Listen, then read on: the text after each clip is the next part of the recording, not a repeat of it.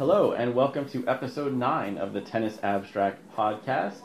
My name is Jeff Sackman, and with me, as always, is my co-host, Carl Bialik. Hi, Carl. Hey, Jeff. Please bear with us this week. Carl is fulfilling some social responsibilities and is unable to record from his normal, perfect, soundproof studio at his apartment, so the sound quality might be a little iffy, but we're doing our best. Hopefully you can still understand us well and you won't abandon the podcast forever. For those of you who have been listening every week, we appreciate it. Those of you who want to catch up, you can find us at podcast.tennisabstract.com or on iTunes or on Stitcher. And we have a lot to talk about.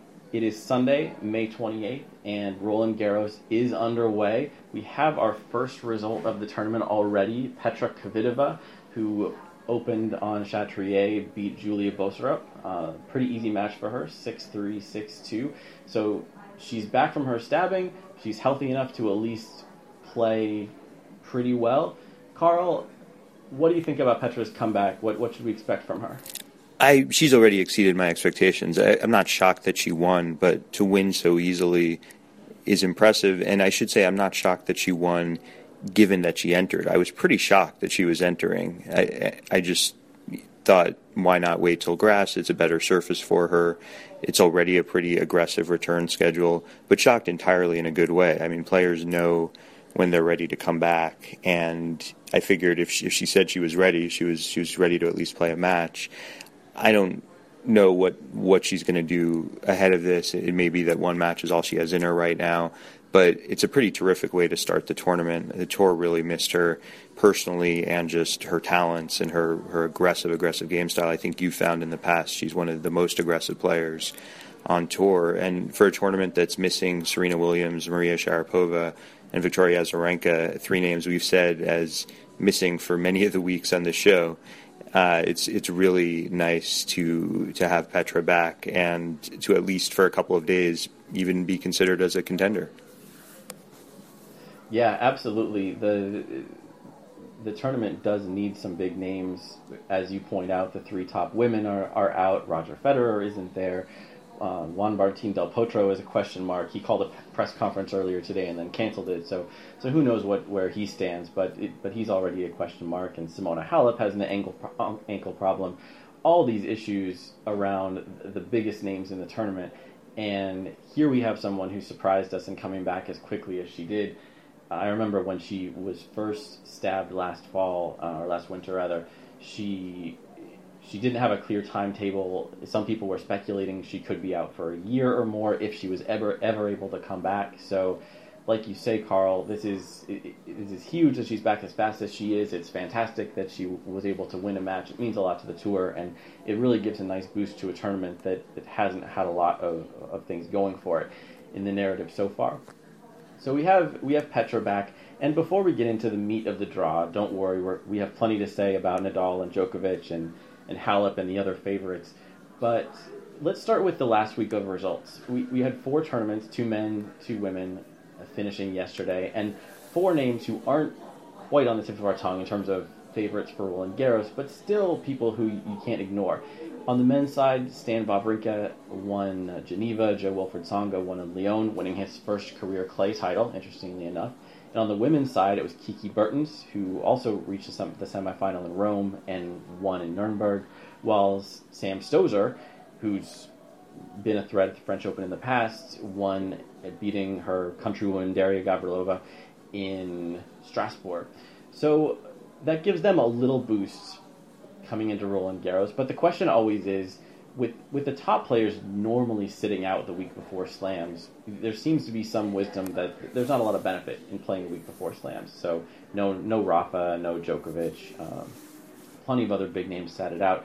Carl, do you think that's a benefit to guys like Wawrinka and Tsonga to play the week before, or do you think that playing the week before might actually work against them, where they haven't had as much rest, maybe they were focusing too much on winning last week and not enough on preparing for Roland Garros? Where do you stand on that? Well, I'd love to see an empirical answer, and maybe before Wimbledon or the U.S. Open, you'll have done a study to answer it. But My intuition is that in this case anyway, all four of last week's champs are better off than they were, or maybe they're not better off, but we have more data to tell us more accurately that they are in good shape going into the French Open. We're talking about best of three tournaments. They ended on Saturday. The French Open has the kind of rolling first 3 days, first round. So there's some room to give them a break. And all of them, except maybe, as you said, Bertens, who played more in Rome, all of them were short on matches going into the French Open. And confidence is another thing that I'd like to see studied empirically instead of just accepting it as important. But it does seem like it would help to just get more matches, whether you win or lose them. And given the single elimination format that is now uniform on tour until the year-end finals, if you want to get matches, you have to enter more tournaments if you've had disappointing results or had to pull out. And these are not, except maybe Wawrinka, names that would be considered among the very top contenders or wouldn't have been a week ago.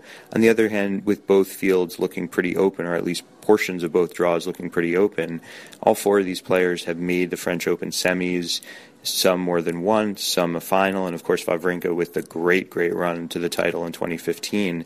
So certainly in terms of my expectations for them going into the tournament, I think they've all helped themselves quite a bit by making that run last week.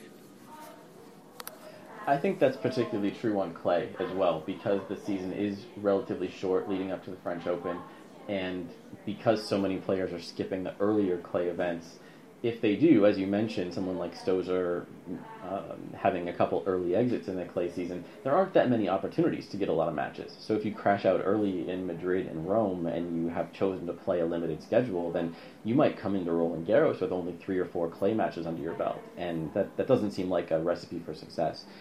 I also wanted to mention that back in 2013, I did do a mini study on Australian Open warm-ups, and I didn't really get anything concrete out of it. My conclusion was that there's no particular benefit to winning a warm-up tournament, but there was no clear negative result either. So it's not really clear. As you point out, Carl, there's enough time off between the title match on Saturday and first-round matches early in the week.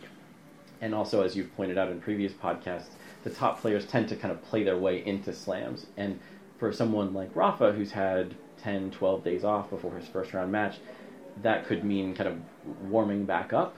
But for someone like Wawrinka, it means he doesn't have to be at his best when he plays his first match on either tomorrow or Tuesday. He could be a little rusty and doesn't really have to play his best until probably the weekend. So he doesn't have the full week off, obviously. He still has to play some matches, and maybe he'll even have to go 4 or 5 sets once. But he doesn't have to be at the top of his game to even have a chance of winning the whole tournament. So I think you're right there. I did want to mention a little bit more about Kiki Bertens. She's someone who, before, 6 months, 8 months ago, I didn't really think about in the conversation among top players. But since I ran these surface-specific ELO numbers, it turns out that among players in the draw, she's 6th highest rated in clay ELO. I don't even really think of her as particularly good on clay, but like we mentioned, she made that semifinal in Rome, and here she was in Nuremberg, even though the draw was pretty easy for her. But she's someone that we probably should be watching more closely on clay. She hasn't come up in any of the other conversations I've heard about possible dark horses. I haven't seen her among the top betting favorites, but at least according to this one algorithm, she should be in the conversation more than other people who we're always talking about, someone like Kristina Mladenovic, who's quite a little bit further down the list. So I'll be interested to watch her. Carl, moving on to the draw, before we dig into the quarters. Just before we do, a couple other things on the players playing last week. One is that I think it's notable that all 4 of these players could be maybe in the top 10 contenders in their fields. Maybe with Stosur that's ambitious, but former finalist and semifinalist another time shouldn't be completely counted out. Really good on clay. But I think it's also interesting to think about the players who entered that draw who are more in the middle of the pack. And I think you also did a post once pointing out that if let's say it was a player like Misha Zverev, who actually was a set away from winning Geneva before he lost to Wawrinka. For someone like him, who's ranked in the 30s, but also is probably weakest on clay because he's got a really aggressive serve and volley or return and volley game, getting to a final or even winning a 250 is maybe more, has a higher points and money expectation than a round of a slam, where, you know, if he were choosing between the two, and of course it's not an explicit choice, and maybe he even helped himself, he might choose that lesser event because his expectations either way going into the French Open probably weren't all that high. Now watch, he'll go and make the semi, which would be exciting to see. But yeah, I think it's for players in that group where there's a real opportunity the week before the major to take advantage of weaker draws and also of a lot of top players maybe only wanting to get a match or two in. He actually went the wild card route, the qualifying route. So even though his rank was certainly high enough to get in, he made the decision late. So he got a lot of matches on clay, and he'll be an interesting case to watch. Does it seem like he's worn down or like he's energized and feeling better about the surface and more comfortable about the surface that otherwise isn't necessarily ideal for him? Yeah, that's true, and you're right to point out as well that often the warm-up tournaments are extremely weak, especially when there are two, as there were this week. There's often one that's not bad as far as the draw is concerned, and the other one that's particularly weak. Like this past two tournaments, Lyon was pretty strong. You had Tsonga, Kyrgios, Raonic, I think, was in there, and Geneva was okay with Wawrinka, but Geneva was definitely the junior partner of these two tournaments. So if you did have all that information in advance, which is tough to have, but if you did have all that information to look at the draws of the tournaments you might enter, you're right to say that Zverev might have a better chance of piling up points with a run in Geneva than he would at the French Open. And as it turned out, I think he's slated for a third-round match against Djokovic. So even if he does win his first couple matches in Roland Garros, he's not going to be around for the second week unless an absolute miracle occurs. Well, I don't know if we need to call it a miracle anymore after Sam Querrey and Dennis Istomin, but yeah, I agree. He was more likely to have a tough match early at the French than in Geneva, and was kind of unlucky even that Wawrinka made it to the final. He had a scare against Querrey earlier in the tournament. That's true. So, anything else on the last week's tournament? No, let's talk this week. French Open in full swing. All right, the French Open is underway. As we're recording this, we're inching towards the end of Angelique Kerber's first round match against Kate Makarova, and we'll keep you posted on that. But it could easily go the way of the unseeded player. So we could have a top seed crashing out within a few hours of the tournament starting on Sunday. But let's get into some of the lesser names in the draw first. Carl, you and I are often kind of at the long tail end of interest in tennis. So we tend to pay more attention than some people to qualifiers, wild cards, other players on the fringe. Jeff, tell the listeners what match you sought out that time you were at Wimbledon and just had a few hours before your flight. I don't remember. What match did I see okay. Then I'll tell this briefly before we talk about clay and get off grass. You had a flight. You managed to get a ticket to Wimbledon just the night before. I'm pretty sure it was a center court ticket. And you eyed the schedule of play, saw that Carlos Berluc and Sergei Stakhovsky, Berluc, the noted grass court specialist, were playing on a side court, showed up early enough to guarantee a seat given that they were at a premium, and watched that match and then headed for Heathrow. Now, in fairness, that was not my entire day. I think I did have 4 or 5 hours at the tournament, and you're right, I had a center court ticket and saw one set, I believe, of Murray-Goffin, but really one set of Murray-Goffin that year was plenty. And I did see parts of a few other matches, but you're right. I did focus on Stakhovsky-Berlock, which gives you some idea of my taste in live tennis. If there's a match I can watch with 12 other fans, I will always pick that over the match I can watch with 2 or 10,000 other fans. So you've got me right there. For this first round in Roland Garros, Carl, are there fringy names along the lines of Stakhovsky and Berlock that you're particularly interested in seeing? Well, you mentioned Goffin, who's not fringy now, and I think even that Murray-Goffin match turned out to be pretty good. That was marked by Murray and Goffin as like a turnaround for him, and now he's probably in the top 10 contenders, maybe even like the top 7 or 8 for the French Open. So I don't know how fringy this is, but I love that he's playing Paul-Henri Mathieu. He qualified, and he's a Frenchman, veteran, and probably never quite fulfilled his potential in terms of ranking and results, but very impressive to have qualified, having not gotten the wild card. So excited to see players like that. I think they're ones to sort of give their moment to in the early rounds, even if he just plays a valiant set and gets a set off a top 10 guy, or maybe Goffin is 11 now. That would be a nice thing to mark in the first few days. Whereas I think starting maybe day 5 or the second week is where you can really focus on and enjoy the better players, the higher ranked players. And then speaking of another big name from the past, Sara Errani looked really good in qualifying and could play Kristina Mladenovic in the second round. So that's a name that no one's really thought of much in the last 18 months, perhaps, or 2 years. She's really been slumping, but she's by far the most dangerous on clay, has one of the weakest serves on tour, one of the best returns. So we could see a lot of matches where holding return is more important than holding serve, and she's really steady and hard to break down. So those are a couple of names I'm excited about. What about you? Well, I'm interested in seeing how well Errani plays, because obviously she has the history of the tournament, a former finalist, probably has a little bit to prove having to come through qualifying, but I was shocked that she got through so easily. I mean, as you point out, she has such a weak serve, and even if her opponents weren't particularly strong, it seems like every time I've noticed an Errani match going on this year, it's been against someone rather anonymous, and she's played a 75-minute first set in a tiebreak.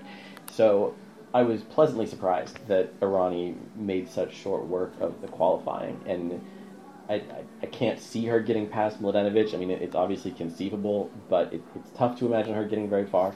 But it would be a great story to see her have one last deep run. Now, on the women's side, there are 2 names I'm really interested in. The first one is Marketa Vondrousova. I think we talked about her in our first podcast. She won a few weeks ago on the hard courts of WTA International in Biel, Switzerland. And that was on hard courts. But just a couple weeks ago at a 100K ITF in Trnava in the Czech Republic, she won that tournament as well. Went through pretty smoothly, beat some pretty decent players for a 100K. She came through qualifying as well, also pretty smoothly.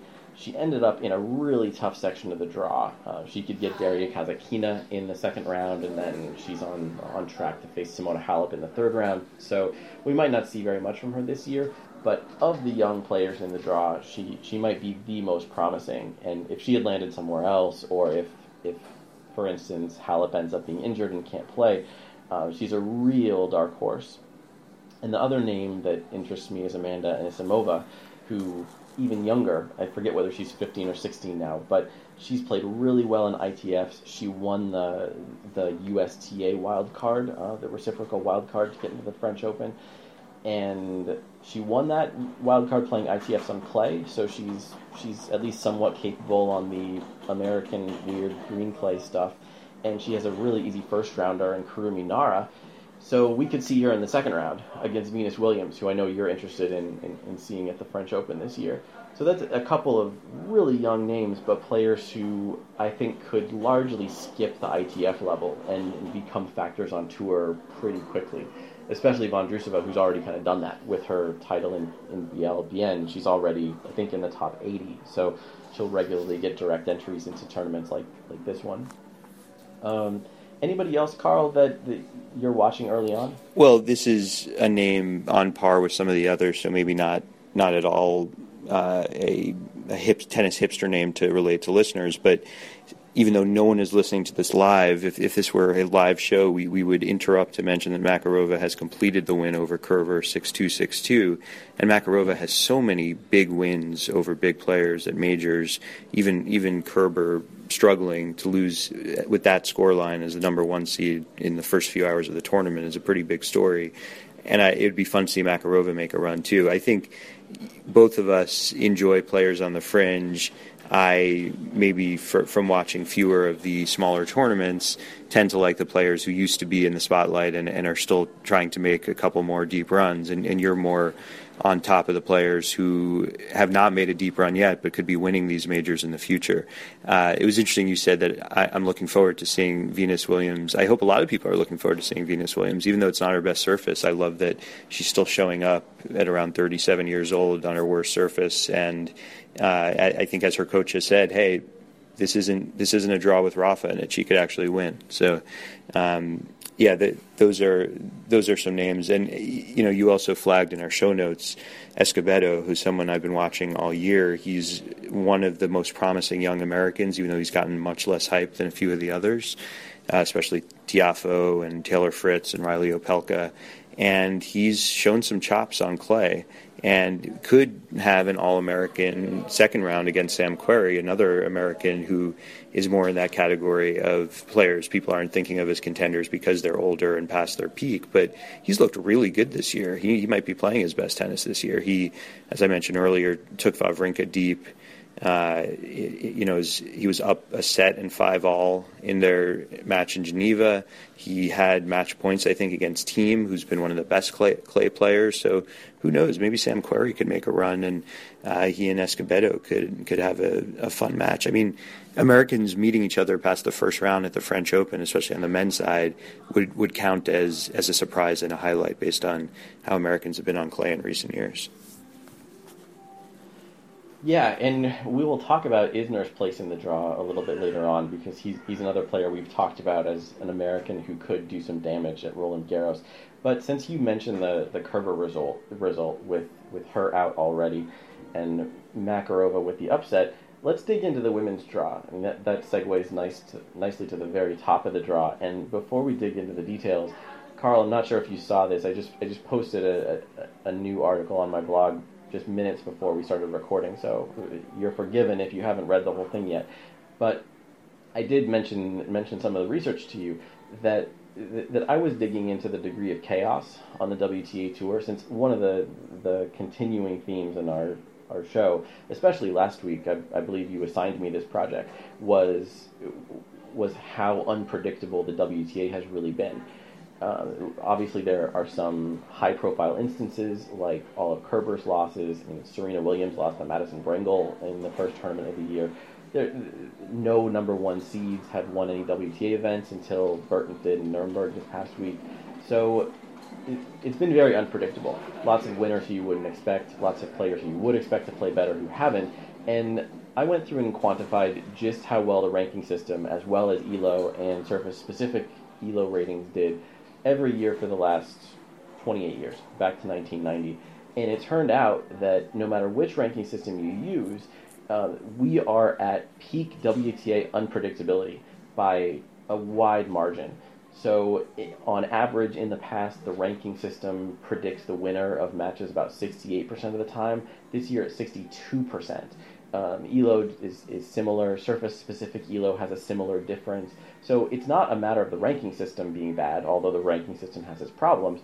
It's a matter of something fundamentally crazy going on. Like something in the locker room says that the top women are vulnerable. The players on the way up, or the players further down in the rankings, have maybe more confidence. They're more likely to win a match. So the fact that Makarova beat Kerber today, there's lots of reasons that people thought Kerber was vulnerable, particularly her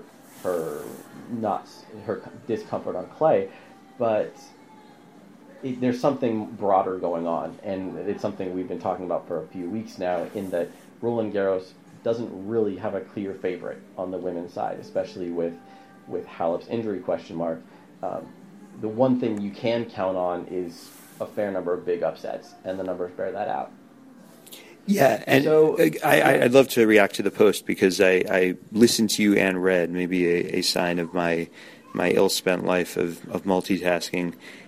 And I think there are a few really notable results. There are implications for the draw, and we should get to them very soon. But one thing that I think is really interesting is that you found that no matter what system you use, the WTA is the least predictable it's been in the 28 years you studied. So it's not specifically a failing of the WTA rankings. On the other hand, you found that surface-specific predictions using ELO which is, the boiling down results of head-to-heads and weighting more recent results more heavily. So it takes into account whether you won or lost and who you beat, that it's actually done better this year than the WTA does on average. So if we were setting our expectations using that, we would be less surprised this year than you would be surprised on average in the history that you covered by your study if you'd been looking at WTA rankings. So there is that sense of like, well, if we were just looking at a different signal, this year would make more sense than the signal we normally look at. I'm also really excited to see what this says about the men's and how open this year is. It feels like I don't think this would necessarily make a difference for the WTA based on how unpredictable it's been everywhere this year. I think in terms of what people have experienced, it would be something where it's weighting slams more heavily and then weighting masters or premiers more heavily than the lower level tournaments, because that's really where people tend to expect the top players to do best, even though they tend to do well everywhere. So that could be an interesting wrinkle. And I think it's also worth emphasizing to the more analytically minded of our listeners that it's a pretty interesting result that surface-specific ELO does a lot better than regular ELO because, as you mentioned earlier in the program, sometimes players only get a few matches on clay and generally get even fewer on grass than they do on clay. So you would expect, typically, that knowing something about the vast majority of matches that players have played that aren't on the surface they're playing on, especially on clay and grass, would give us some signal, give us some information about how we expect them to do. But it seems like ignoring it completely does better. And that also speaks to the kind of common understanding that tennis has become more normalized on surfaces and that players have gotten more comfortable playing on all of them. It does seem like with the current point system and mandatory zeros and just the more professional, uniform nature of the tour, that players are less likely to skip whole seasons. But it does seem like, nonetheless, the preference and the advantage on certain surfaces for certain players should be about as strong as ever based on surface ELO continuing to be such a successful way to predict matches. Yeah, I was really surprised by that as well. And one technical reason that I didn't expect that result was that the system I used before ELO, I called JRank, and it has some similarities with the ELO, but I generated it with a lot of messy code on my own. And the way that I calculate surface-specific rankings with JRank, it is a blend of surface-specific results and overall results. So I expected there to be something similar for ELO, where for clay results, you might only have 10, 12 matches a year for certain players. And I expected to get better results by blending that with an overall rating or hard court ratings or something. At least maybe 20% overall ratings, and 80% surface specific or something like that. And my first thought as to why it could be working the way it does, that only using single surface results is so effective, is that it is more common for players to last longer, for older players to remain successful. So it could be that more than in the past, that a player's results from 2, 3, even more years ago work as sort of a stand-in for more recent results. So if you have a player who won the French Open 3 years ago, she might have had some worse results in the meantime. Her ELO might have gone down, but that should still be a factor. And whether it's precisely correct or not, or it's the best way, I don't know, but it ends up working to have some of those results stay in the mix, continue influencing the ranking for a long time. I noticed that, for instance, Venus Williams' grass court ELO is still really high, and I'm convinced there's a better way to do grass court ELO with some kind of weighting because there are so few grass court results. But if you take someone like Venus, whose best results are sometime in the past, if you combine the fact that she was so good in the past with the fact that she's still playing, she still thinks she's good enough to compete, then maybe, since older players are more successful these days, maybe that's all you need to know. Maybe it is valuable to know at least weighting a little bit their results from a decade ago, combined with the fact that they consider themselves effective enough to continue playing.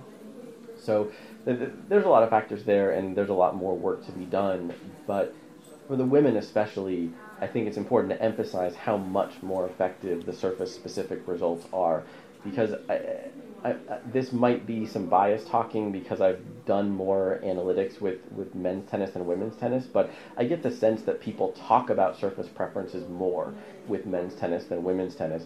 And we can talk about people like Kerber or Wozniacki or Johanna Konta as not good on clay, or someone like Carlos Suarez Navarro as a clay quarter, but because there isn't this armada of clay guys like the Spaniards on the men's side, it isn't as common a topic of discussion. And one of the things that this last batch of results is telling me is that for women it should be.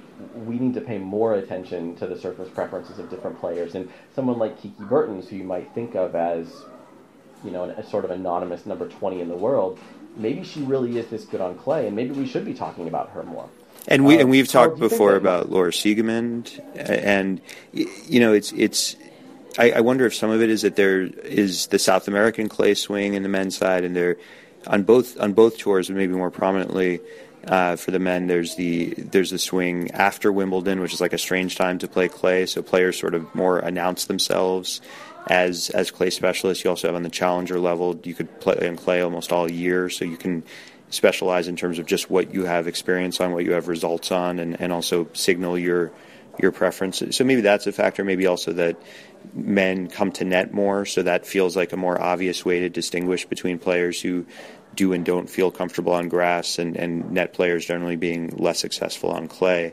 And I also just wanted to throw in there that maybe Venus Williams still is really a threat on grass, and I'd love to see you dig in more on the grass results ahead of Wimbledon and during the grass season, because there's a controversy pretty much every year around Wimbledon's system for tweaking the rankings for its own seedings. They used to do it even more heavily, I think, and that's very much based on prioritizing older grass results over more recent results on other surface. And maybe they're onto something, or maybe not.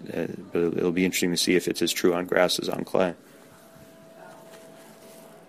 Yeah, this is kind of uncharted territory, so I'm very interested to see more of what the numbers have to say about that. So it is the first day of the French Open, and we are already 32 minutes into this podcast, so we probably should start talking about the Grand Slam draw. So top quarter on the women's side, we already know Angelique Kerber is out. Katerina Makarova takes over her place in the draw. This quarter was supposed to be on paper between Kerber and Svetlana Kuznetsova, but we have some other names in there. In Kerber's section is Sam Stosur, who we already talked about. Petra Kvitova's in there.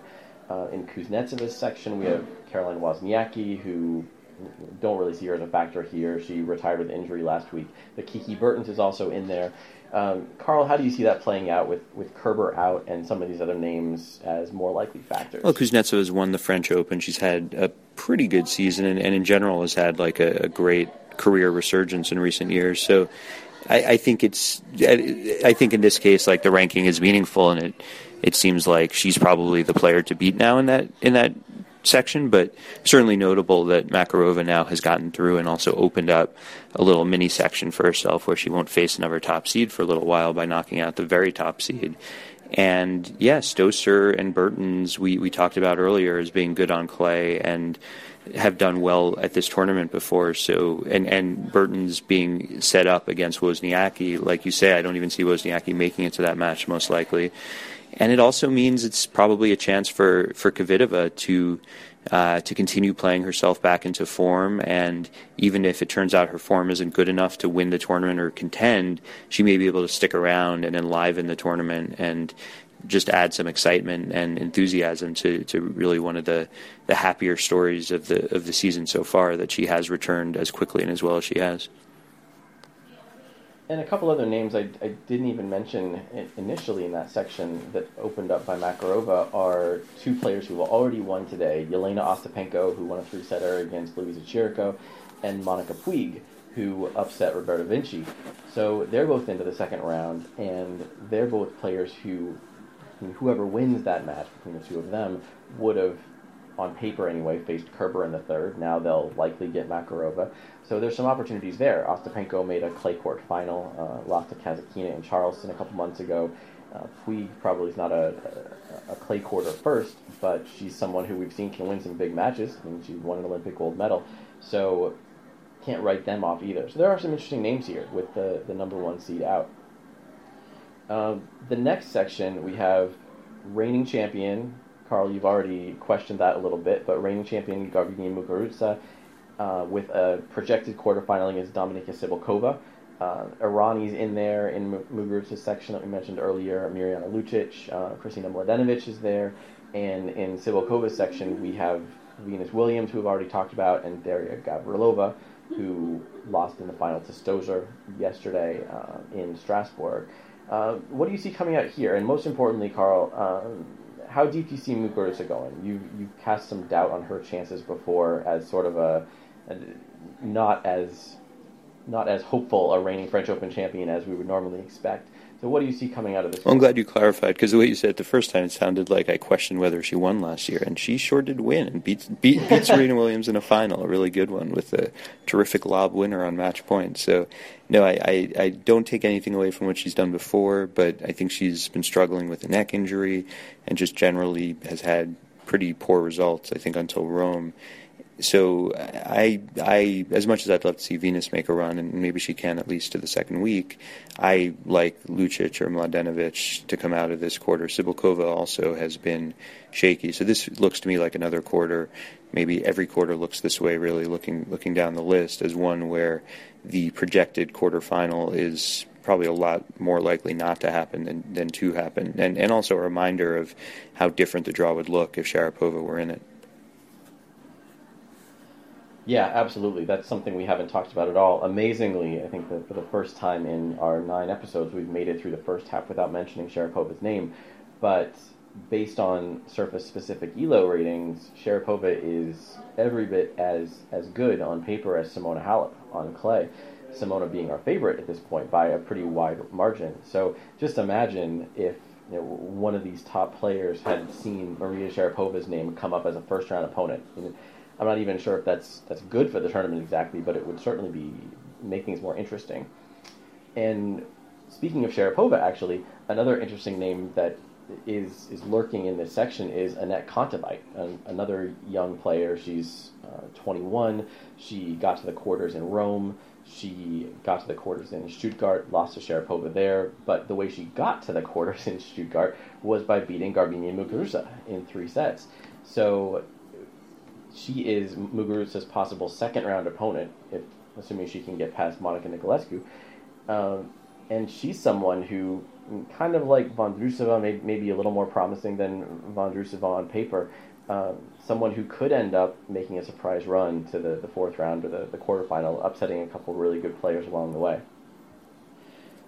So, Carl, now on to the 3rd section, the Simona Halep section. Simona is not the number 1 seed, but on paper, whether you trust my numbers or the betting markets, she's the huge favorite, but she comes in with an ankle injury.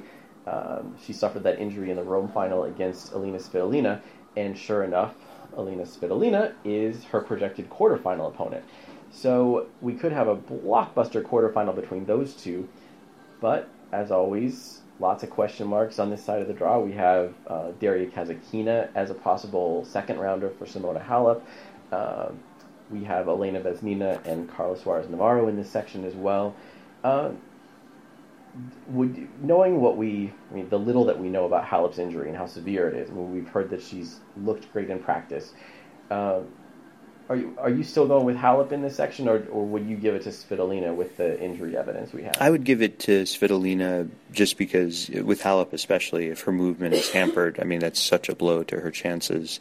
But this does feel like, without the Halep injury, like the most solid bet for a quarter to play to seed. And Simona does have the chance, if she is somewhat shaky physically, but sort of able to play through it, she does have a chance to play through it with a relatively straightforward draw to that quarterfinal. So I think we'll know in a few days if Halep sort of deserves what your ratings show, what betting markets show, which is that even hobbled in a draw this open without so many top names, she is by far the favorite.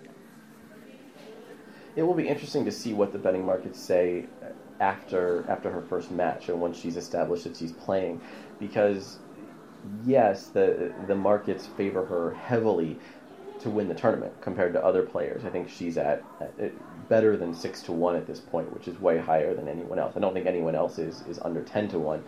So, but those bets are voided if she doesn't play. So people who are putting money on Halep to win the tournament aren't really saying she's 6-1 to win the tournament. They're saying she's 6-1 to win the tournament if she plays her first round match. So once she does play her first round match, especially if she's shaky against Sepalova, we could see the market take a more pessimistic look about her next couple rounds. So it'll be interesting to see how that pans out. But the real chaos on the women's side of the draw is the last quarter.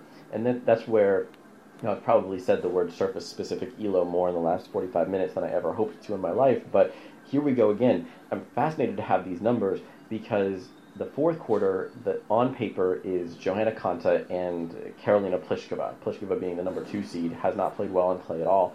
And based on the surface-specific numbers, Konta is actually the underdog in her first match against Su Wai Se, and Pliskova is just barely favored against Sai Zhang, who's also not a strong clay court player at all. And I haven't checked the numbers, but I think Pliskova would actually be the underdog in the second round against Katerina Siniakova if they end up there. So we have 2 big names who will definitely be in the conversation for Wimbledon, for the hard court premieres, for the U.S. Open.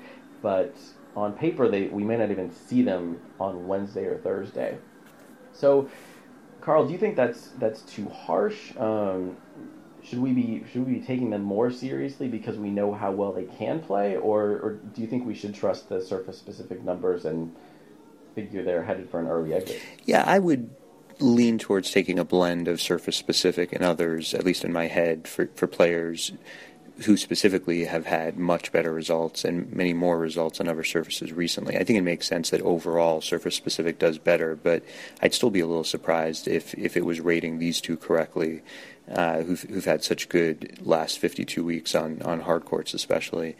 And it would also just be so typical of the trolling tennis gods to make this the quarter that plays to seed, because there really aren't, you mentioned players who are going to be favored over them by ELO, but there aren't that many big names elsewhere in this section. I think Agnieszka Radwanska is here, and she's not most comfortable on clay, certainly. It is interesting to see Safarova here and to see her unseeded, because she's a former finalist, had taken a set in that final against Serena Williams in 2015. So I think it's possible for Konta and Pliskova to raise their surface-specific ELO, which I'm sure is a phrase that's really running through their heads right now as like the motivation going into the tournament by taking advantage of the draw. Yeah, Carl, I'm looking forward to the next time you attend a tournament as press and ask the ultimate softball question of what a player expects to accomplish with their surface-specific ELO in the upcoming tournament. So that's something I think we all can look forward to. And I'm glad you mentioned Safarova. She's long been a favorite of mine, and she's struggled to build her ranking back up from injury, but she has looked okay in a couple matches I've seen from her lately, and she has, as we've mentioned, a very open section of the draw. She could face Anastasia Pavlyuchenkova in the second round, Coco Vandeweghe in the third round. These are players who could use some heavy hitting to win a few matches, but certainly not clay quarters first. So things could open up, interestingly, for Safarova, and I would love to see her make a run to the fourth round of the quarters, because we've seen in the past that she can play very, very well at this event. So, Carl, any final thoughts on the women's draw before we switch things over to the Rafael Nadal show?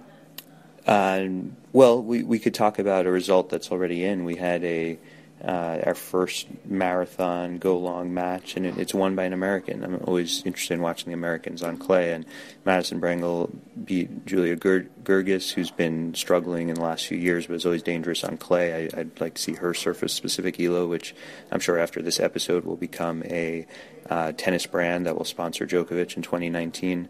Brangle beat her 13-11 in the third, and I think, as you found in your research, these sorts of matches are not a great signal of players' chances in future rounds, both because they struggle to win, and I think you also found that there probably is an added fatigue effect as well.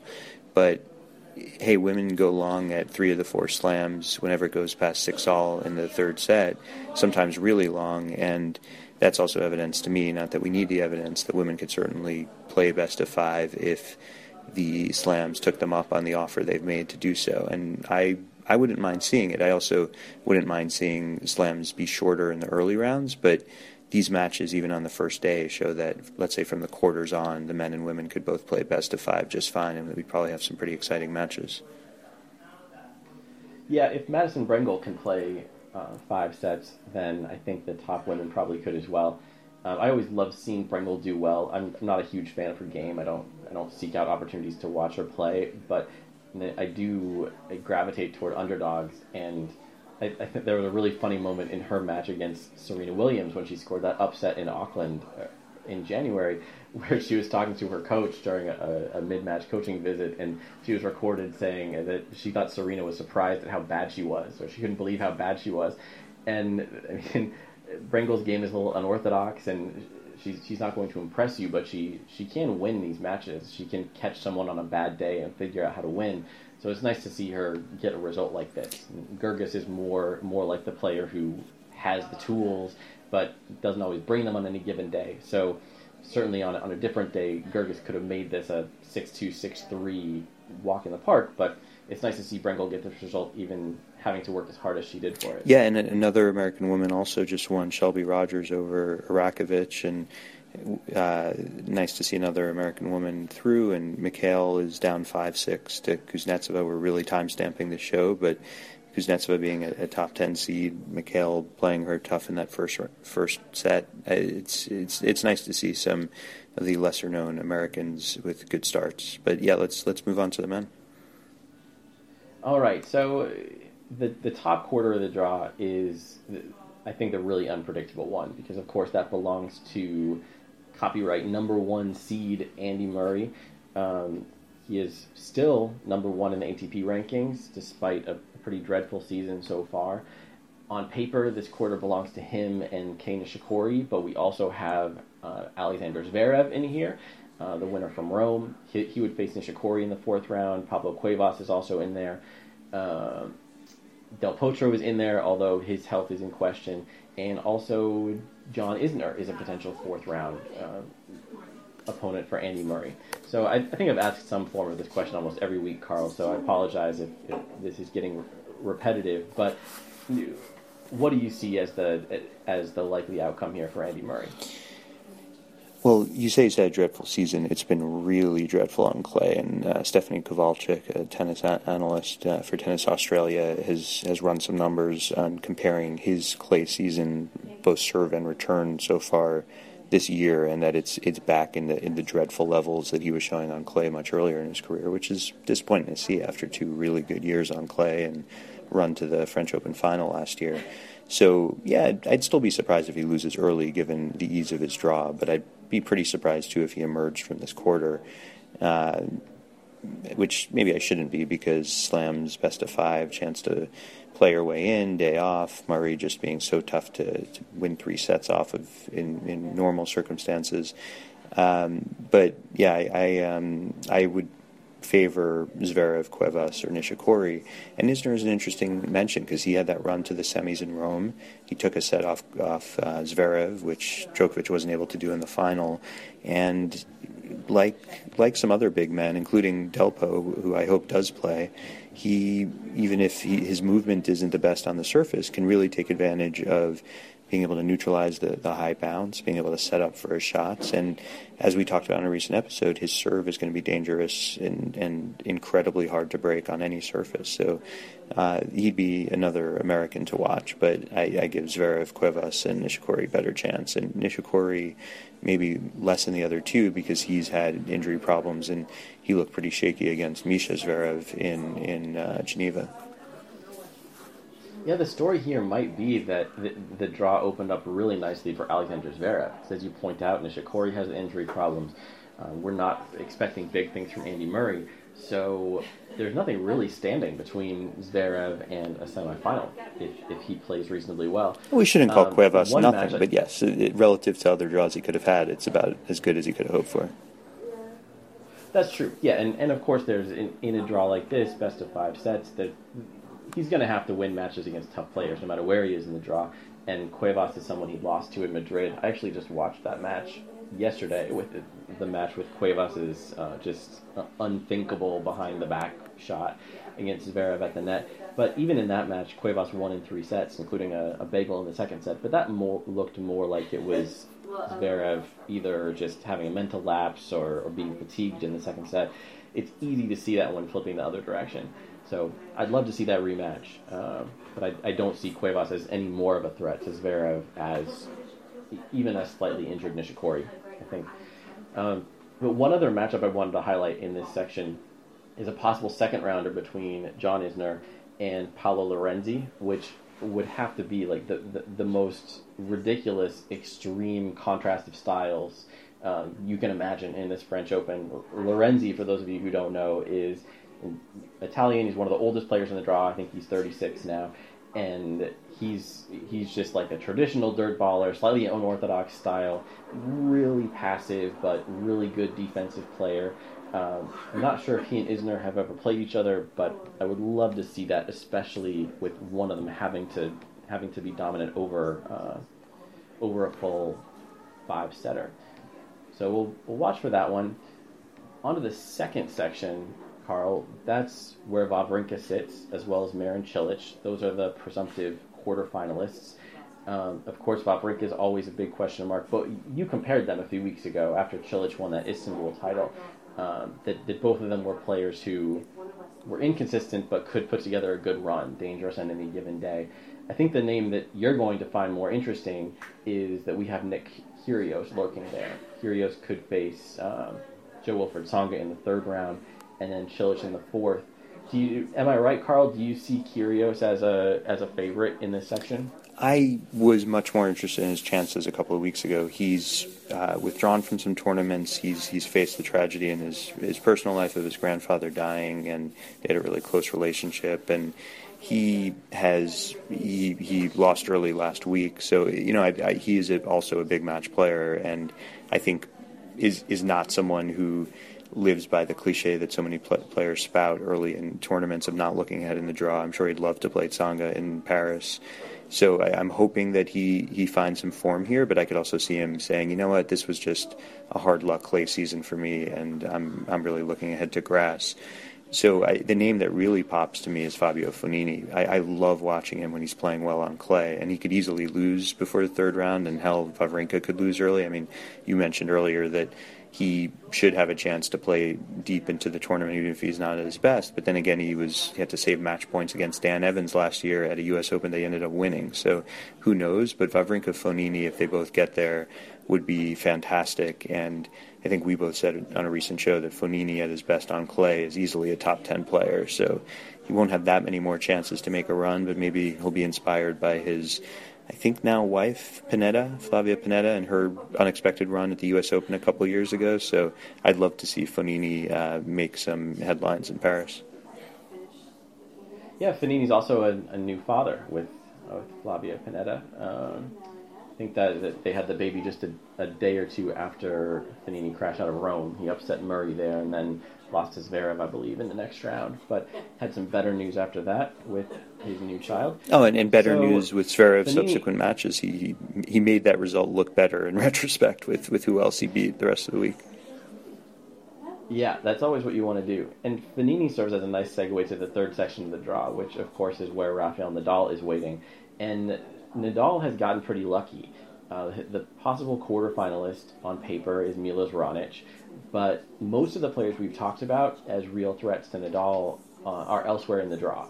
Dominic Thiem is one, and Thiem we'll talk about in a minute. He's in Djokovic's quarter, but we've already mentioned Isner and Kyrgios, guys that could just have a big day and manage to eke out a match against Rafa. Fognini is another player that's played him tough in the past, and he's in the other half. So there's not a lot of danger here for Nadal early on. He could get Jack Sock or Roberto Bautista Agut in the 4th round. Carreño Busta and Grigor Dimitrov are in the other part of this quarter along with Raonic. But it really pretty much looks like the Rafael Nadal show. Do you see Raonic being much of a threat to him, Carl? Well, I think Raonic is more likely than not to not make their appointed meeting. He's looked good, but not great on clay, and I'd probably favor Dimitrov over him if they do meet in the fourth round. So, yeah, I think this is about as well as the draw could have played out for Rafa. I mean, he was my big favorite even before I saw the draw, but given that he should be pretty well rested and make it easily to the semis, it's really looking good for him to get yet a third 10th title of his career in this clay season after doing it in Monte Carlo and Barcelona. Yeah, it is shaping up nicely for him. And to emphasize that, I used the surface-specific ELO numbers to generate a tournament forecast, and those numbers put Nadal at 49% to win the whole thing, which is as high as I've seen anyone at a slam in recent years. And those numbers also emphasize how lopsided this draw is. Obviously, with one player at 49%, it's going to be lopsided in favor of one half of the draw.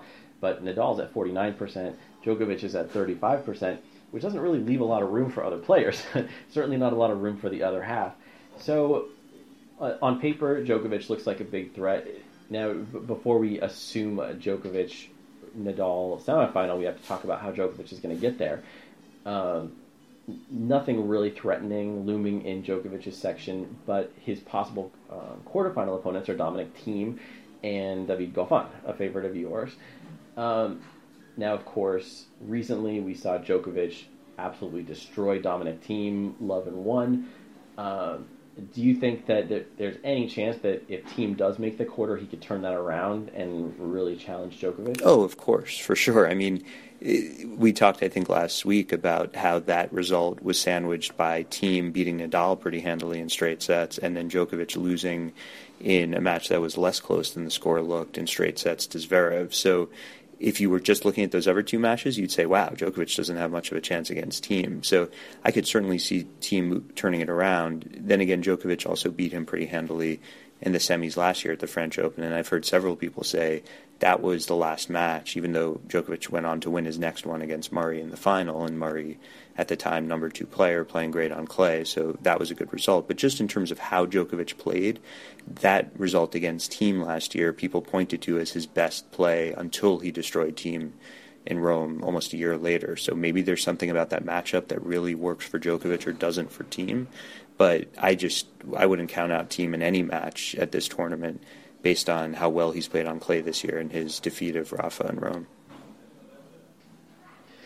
Yeah, Thiem has said that it's a tough matchup for him, especially compared to the Nadal matchup, that he actually sees himself as matching up better against Rafa than Djokovic. And the examples you gave about the other matches in Rome can kind of go both ways. I think that if you've got a really strong Dominic Thiem coming off of upsetting Rafa, and you've got a Novak Djokovic who can't even beat Alexander Zverev, then one deduction you could make is that the Thiem Djokovic result was just an outlier, and we can write it off. On the other hand, you could say it's a really good Dominic Thiem being thrashed by an off-peak Novak Djokovic. That could, on the other hand, tell you that the matchup is that lopsided, that even when Thiem is playing better than Djokovic, the matchup is so tilted towards Djokovic's style of play that it's still going to go in his direction. But your research has interesting to see them play. Your research has typically shown, though, I think that that there's a lot more signal in overall body of work than in a specific matchup. I guess there are probably some exceptions, and you could say Nadal Federer on clay is one of them. But I'm curious if you think that you gave two options. If you think it's more likely that Thiem really is just facing a specifically bad matchup with Djokovic, or that we could have a fluky small sample. Well, I think there's some of both. And you're right. My research has shown that you generally don't want to put too much weight on head-to-heads. Even really lopsided head-to-heads don't give you that much extra predictive value on top of just looking at overall results. So if I were taking two players that I didn't know very well, hadn't watched recently, and had to give you a prediction, I would go with the surface ELO numbers and wouldn't think twice about it. And this might be the fact that I'm just trying to be more agreeable to all the tennis commentators out there, but I do think that at the top of the game, the matchups are more of a factor. And I'm not exactly sure how to approach that from a research perspective because there's just not very many of those matchups. Most of the time, you have cases where one player is better than the other. Elo says they're better. Their head-to-head in career is 7-2 or something. There's not really much to find there, even if there is something quirky about the matchup or not. So I think ultimately someone, maybe me, needs to dig into the unexpected head-to-heads. And the trouble there is you do have some long-term head-to-heads that don't match up with Elo, like you mentioned, Federer and Nadal on clay being so lopsided. There certainly seems like there's something there. But for something like Djokovic team, especially if you want to go surface-specific and say Djokovic team on clay, I don't know if we'll ever have a large sample of those matches. So if you look at your average, like 2-1 or 3-1 head-to-head, there's going to be a lot of noise there. And I don't really know how you'd isolate the cases where it's the matchup talking or whether it's just noise talking or any number of other factors, like something like team being fatigued from finally beating Rafael Nadal. So it's really tough to say. Carl, any other things you wanted to touch on in the men's draw? Well, just quickly that Ramos, who already is through to the second round, is also in that Team Djokovic quarter and beat Djokovic, I think, in Monte Carlo and then almost beat Murray in Barcelona. So he's also someone who could upend that Team Djokovic and Djokovic-Nadal anticipated matchups. Yes, he is in there as well. Definitely more of a clay quarter than Djokovic, even though you'd still favor Djokovic on paper. One last Roland Garros thing I wanted to talk about, since it is Sunday, there is tennis going on, and we are talking about it on that Sunday. Where do you stand, Carl, on the Sunday start? It's the one slam, I believe, still, that's doing a Sunday start. Before the other slams, the Sunday is kind of a day of rest for the tennis world, where we, for once, there's no matches going on anywhere in the world. Do you think this is a good thing to have tennis going on, or do you prefer the break? I've often been snarky about it before, and I think it's especially notable that there are people who can kind of schedule a trip around getting in that Sunday day of play before leaving town, do a weekend in Paris, get some of the main draw before leaving, and yet often it's the weakest of the first 3 days in terms of quality of matchup. So it's not my favorite thing by any means, but on the other hand, it does give them another weekend day. The tournaments the week before with weaker draws seem okay to finish by Saturday, and it's good in terms of it's easier for fans to attend on a weekend. It's easier for people to watch on TV around the world at strange hours on a weekend. So I'm coming around to it. It is one of those reminders, much like when the U.S. Open, either deliberately or not, went on through Monday, of just what a dominant place the slams hold in the sport, that they can throw their weight around and carry on for an extra week, go into a third week, because they are where by far the most interest and the most money and the most points are in the sport. So I don't love the slam-dominated nature of the sport, but given that that's what it is, I think it makes a good deal of sense, although I'm glad that the other tournaments, the other three slams, have not followed that lead. Well, I think one positive development is that there is a pretty good slate of play today. Obviously, we had Kerber on court. There's plenty of other interesting matches. You know, I might be totally wrong about this. I'm sure someone will correct me if I am. That the first year or two that Roland Garros did this, they didn't put as many matches on court the first day. It was sort of like a gesture at having something, like a few middling matches probably with a couple French players on the show courts. And today there are 24 matches, which isn't even quite 1/3 of the first round, but it's close, and it's enough that if you do buy a ticket, you can get the Grand Slam early round experience. You can dip into a show court where you have tickets, but go find something more interesting, watch some men's tennis, watch some women's tennis, watch a promising youngster. So that's a step in the right direction to me. I would hate to see a situation that would feel more cynical, where there might just be 6 or 8 matches where it really would just feel like the tournament is selling more tickets just because they can, or claiming the day on the calendar, like you say, just because they have the power to do that. But if they are really going to spread things out and give fans a good experience, then hey, I'm all for it. Yeah, and speaking of a good slate, we should give a nod to Timea Basinski, who I think a lot of people have forgotten after a really good summer a couple of years ago, but she's already through. And one of the advantages of the Sunday start is it gives, for some players, an extra day where our saying something good about their result today will still be relevant before they potentially lose in the next round. But yeah, you're right. There are some big names. Kerber is still a big name and a top seed, even if she hasn't shown any of that play so far this year.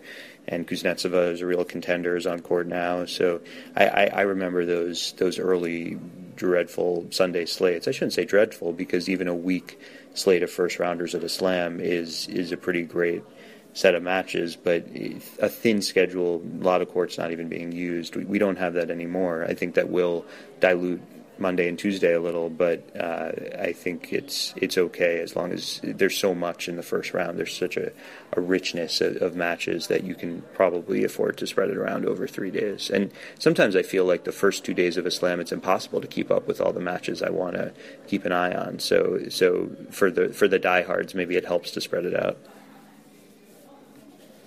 Yeah, that's true. So before we wrap things up for this week, let's do some lightning round predictions. Carl, who are you picking for your men's Roland Garros titleist? The little-known Spaniard, Rafael Nadal. How about you? Shocker. I'm afraid I have to agree with you there. On the women's side, who is your pick? Oh, man. Obviously, I have to and know what I'm going to say, but it's a lot more fun to pick someone you think has a better than their forecast 49% chance than a player you think probably has like a 10 or 20% chance. But I'm going to go with Svitolina, first in the race and the healthiest of the informed players. Okay, so you're going with Svitolina. I'm really torn on this one because I don't really think Halep's going to win. I would easily bet the field against Halep, or I would bet against those 6-1 odds, because I'm always skeptical of Halep with a nagging injury. But I think they're going to have to pick her anyway, because even with the injury, my numbers have her at something like close to 25%, maybe closer to 20 to win the tournament, but no one else above 10. So if you make that adjustment with the injury, I still have to go Halep. So one more, Carl. If we have a surprise semifinalist, let's say someone outside the top 8, who's your potential surprise semifinalist on the men's side? Oh, just out of loyalty, I'll say Goffin, although probably Zverev is a smarter pick. Yeah, Zverev would be the easy pick, but you're going with Goffin. I'm going to go Kyrgios. I think somehow he's going to put things back together just in time for the slam. We've seen him do it before, put together some magic for a slam, even when we think he's suffering. So I'll go Kyrgios. On the women's side, who's your dark horse outside the top 8 semifinalists? It's not much of a dark horse, but I've been saying her name all clay season, Kristina Mladenovic. All right, that's a good call. I'm going to go with Safarova just because I want to. I'm not sure if I really think so, but why not? I'd love to see Lucy Safarova in the semifinals, and she's in the perfect spot in the draw to do it.